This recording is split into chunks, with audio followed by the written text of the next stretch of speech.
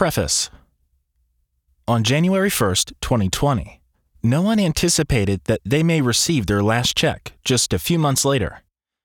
The coronavirus pandemic has dramatically altered our way of life. Our health, emotional well-being, and social interaction has been drastically affected, and the financial consequences will continue to evolve. The economic impact on individuals, businesses, and the global economy will take years to recover, if they ever do. Employees and business owners never conceived that they would be forced to abruptly stop working, slow down, or to close their business. When the workforce came to a halt, widespread individual and corporate financial hardships occurred due to the reduction of cash flow and income.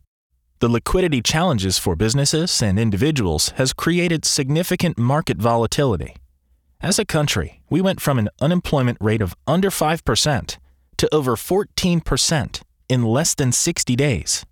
See footnote 1.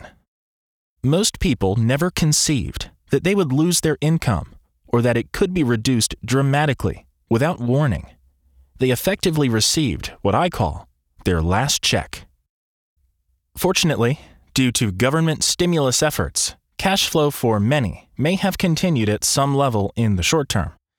This cash flow came in the form of stimulus checks, unemployment insurance, and federal loans and grants. The government also started buying bonds to provide liquidity and stability to the markets. See footnote 2. What the long-term impact will be and how the government unwinds these stimulus plans remains to be seen and will take years to unfold. When I started writing this book, I never conceived that so many people would so suddenly experience what I've talked about for years, receiving their last check. What do I mean by your last check? A last check can be the result of a job loss, retirement, business sale, disability or death, or, as we've witnessed, a global pandemic. The purpose of the last check is to understand how it impacts your quality of life and what you can do to protect yourself and your family. If you didn't have a plan in place, it's abundantly clear now how critical it is to create a strategy now. It was June of 2009, during the last financial crisis, when I felt compelled to write an article that expressed that cash flow mattered most during retirement, not net worth. That article was picked up and published on Forbes.com over 10 years ago. The reality is that the retirement crisis, which was highly concerning back in 2009, has only gotten worse, not better. The challenge as a society is that we are living longer, while fixed interest rates have been and still are historically low. These low interest rates, combined with our country's very low national savings rate, puts pressure on individuals, companies, and the country as a whole. The game is continuing to change, while many company-provided pensions continue to get scaled down due to the increasing costs associated with maintaining these plans. The landscape is shifting, and unless carefully planned for now, retirement for most will be very challenging and disappointing. The goal of this book. My goal is to provide insights on what you can do now and what's in your control to help improve your financial success and confidence. An attorney who represents himself has a fool for a client. Thus, someone acting as their own advisor, attorney, or doctor does so at their own peril. You need a coach or an advisor. A September 2020 study by the Transamerica Center for Retirement Studies discovered that of the 18% of retirees with a written financial plan, 63% say they feel financially stable, and 32% say their confidence in their ability to retire comfortably has declined considering COVID-19.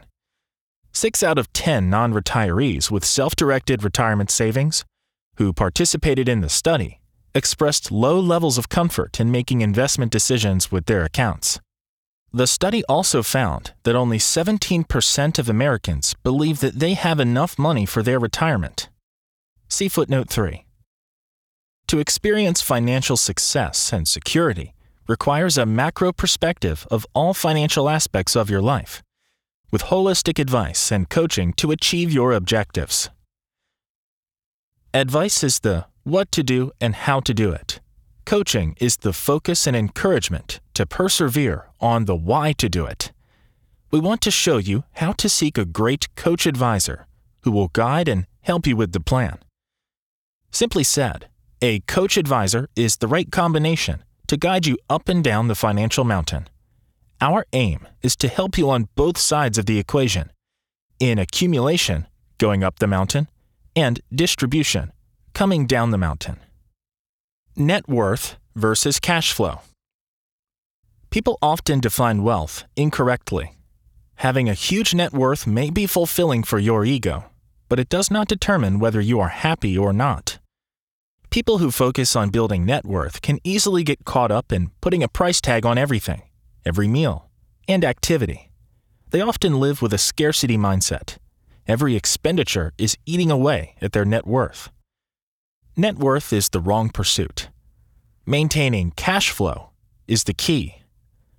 To have a successful and happy life, we want to create a thoroughly enjoyable lifestyle through sustainable cash flow.